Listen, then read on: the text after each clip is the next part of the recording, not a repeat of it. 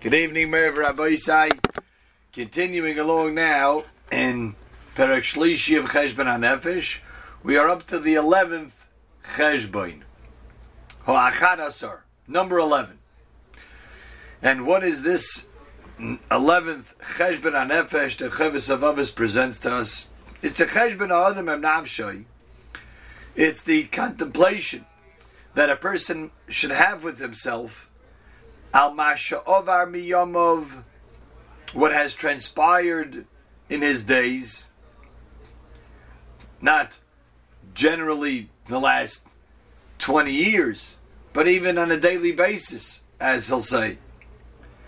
But what has transpired through his days, through his life. Im his asik b'hem avodas alekov, oy b'avodas yitzray. And this is a term we use often. Oili miyotzri, oili miyitzri. Woe is to me from my Creator if I don't do what I'm supposed to, and oili miyitzri if He entices me to do what He wants me to do. So there's always this balance that we're either an eved to Hashem and we're serving Hashem properly. Well, the other choice is we're an eved to our Yetzer Hara and we're doing what He wants us to do, something that we'll find at that moment more pleasurable, or just we're too lazy to get up and do what we have to do. So this is sort of the colloquial type of Cheshbon HaNefesh. Let's look back and let's reflect on the day. What did I do today? Was it a good day today or not? Did I give in to my Yetzer Hara more often than I defeated him or not? Did I put in a lot into Avodas Hashem or not? And we do that on a regular basis every day. Some make a Cheshbon HaNefesh before they go to sleep each night. Certainly great tzaddikim did that. Some do it at the end of the week. The Chofetz Chaim writes to do that. Some do it at the end of the month. That's because Rosh Chodesh is a time of tshuva. And many do it at the end of the year.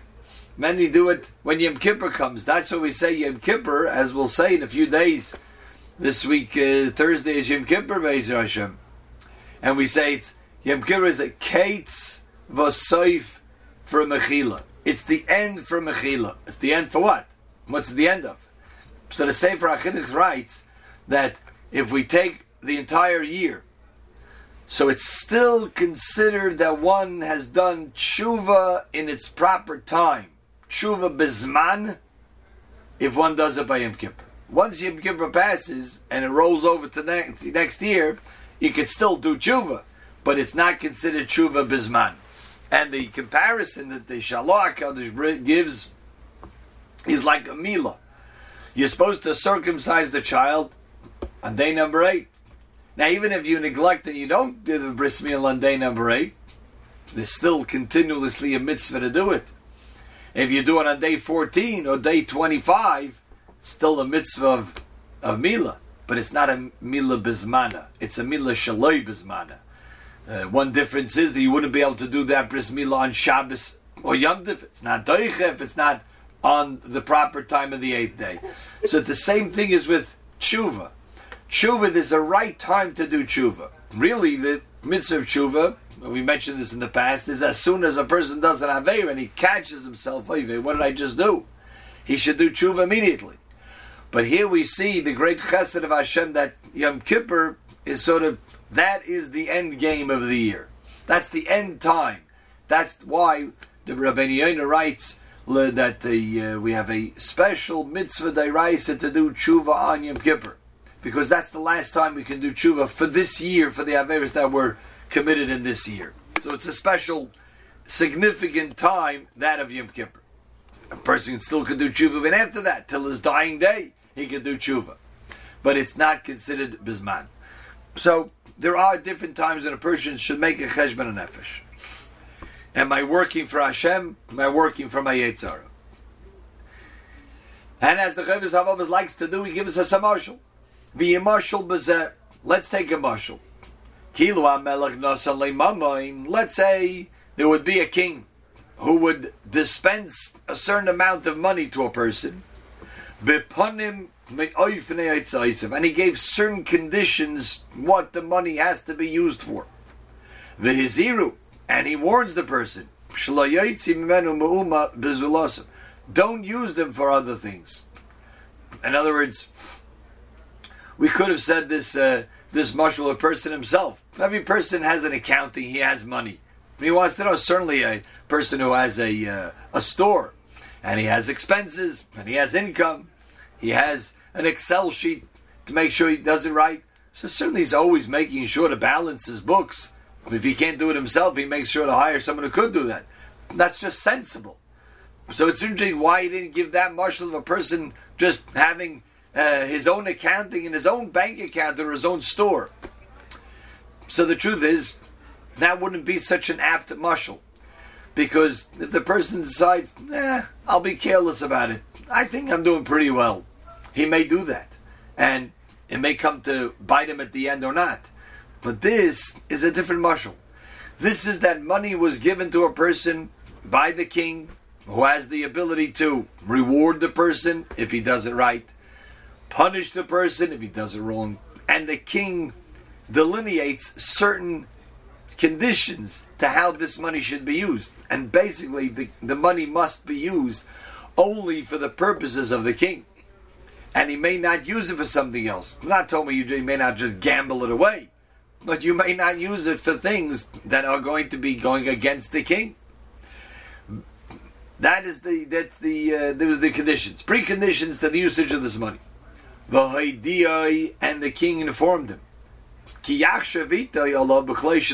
the end of the year, there's going to be an accounting. He's going to take out all the expenses, and there's a whole list. Every time an expense is used with this money, an email goes to the king's bookkeeper, and he has a whole list. Let's see, what did he spend it on? He spent it in a non-kosher restaurant. I don't think that was for the benefit of the king. He spent it to do this thing wrong. I don't think that was for the benefit of the king. And there's going to be, at the end, interesting, at the end of the year, just like we have it, at the end of each year, Rosh Hashanah, Yom Kippur, there's an accounting. Was it all used properly? Quite serious. The king says, I'm not going to pardon anything. I'm not going to overlook anything. So if that was the case, if this was a real marshal, would it not be proper to be careful? If I know at the end of the year there's going to be an accounting, a reckoning, with all the expenses and all the money used from the king, is it not prudent on my part, at least every month of the year, let me see, am I doing well or not? What has been paid for and spent with this money? What did I use it for? So here, Chavazov is telling us a very important point. And he knows, as we have learned in Sha'ar HaTeshuvah, that we're not perfect.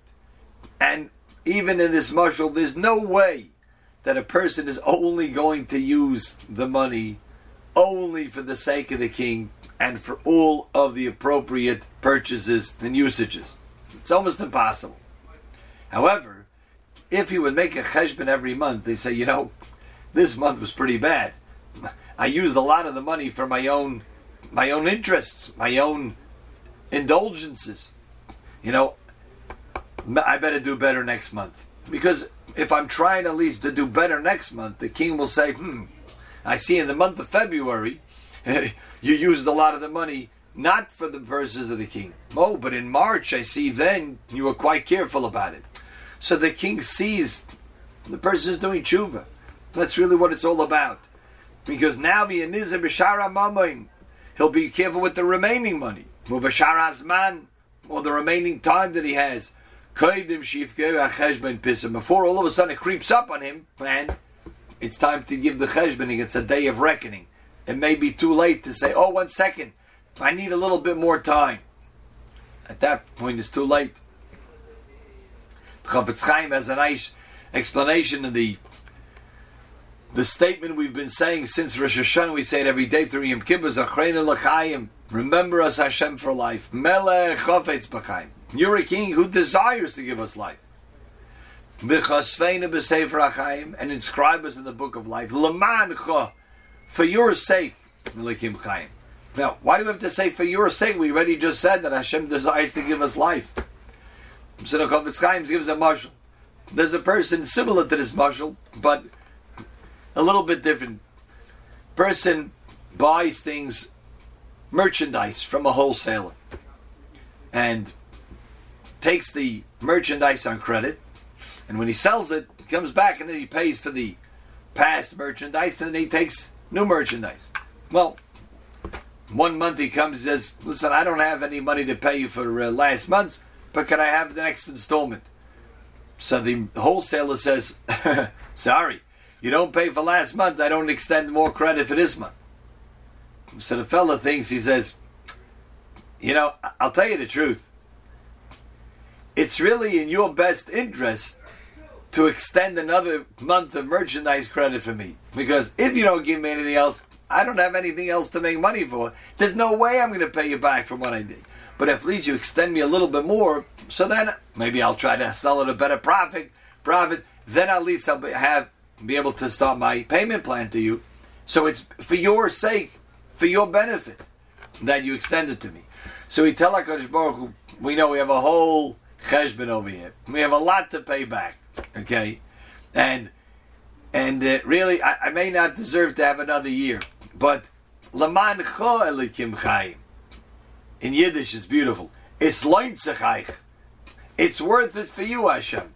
It's lointzach. It's worth it for you to give me an extension. Why? At least then I'll be able to give all the back pay that I owe. So this is also the cheshbon over here, that even if a person has misused the money, but he says, okay, I misused it then, let me get back on my game, let me do it properly now. So if a person would make this cheshbon constantly, he's suggesting at the end of every month, then a person will know that there's an accounting and he'll do it properly.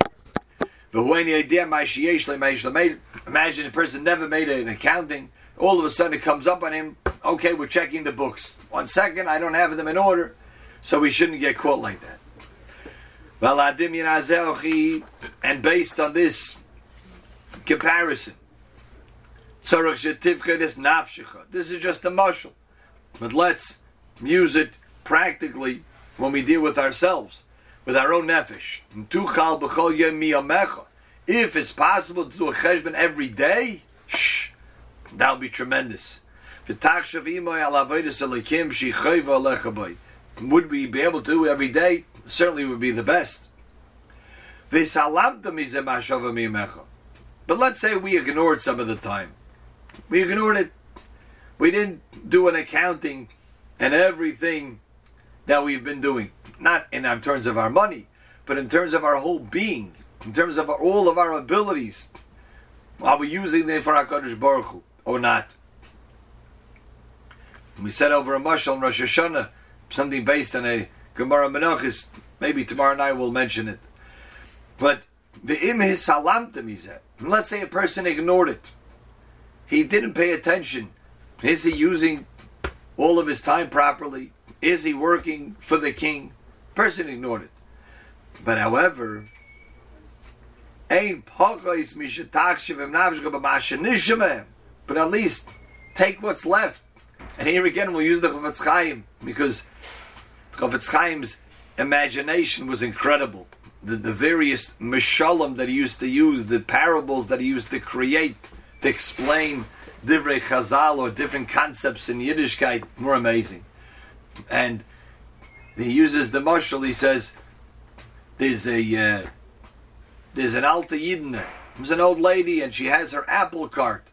And she's selling apples. Some thief comes over and he knocks the apple cart off when he starts taking apples. So the lady says, ay, ay, ay. She's just trying to trying to scream, what's going to be with my apples, I bet?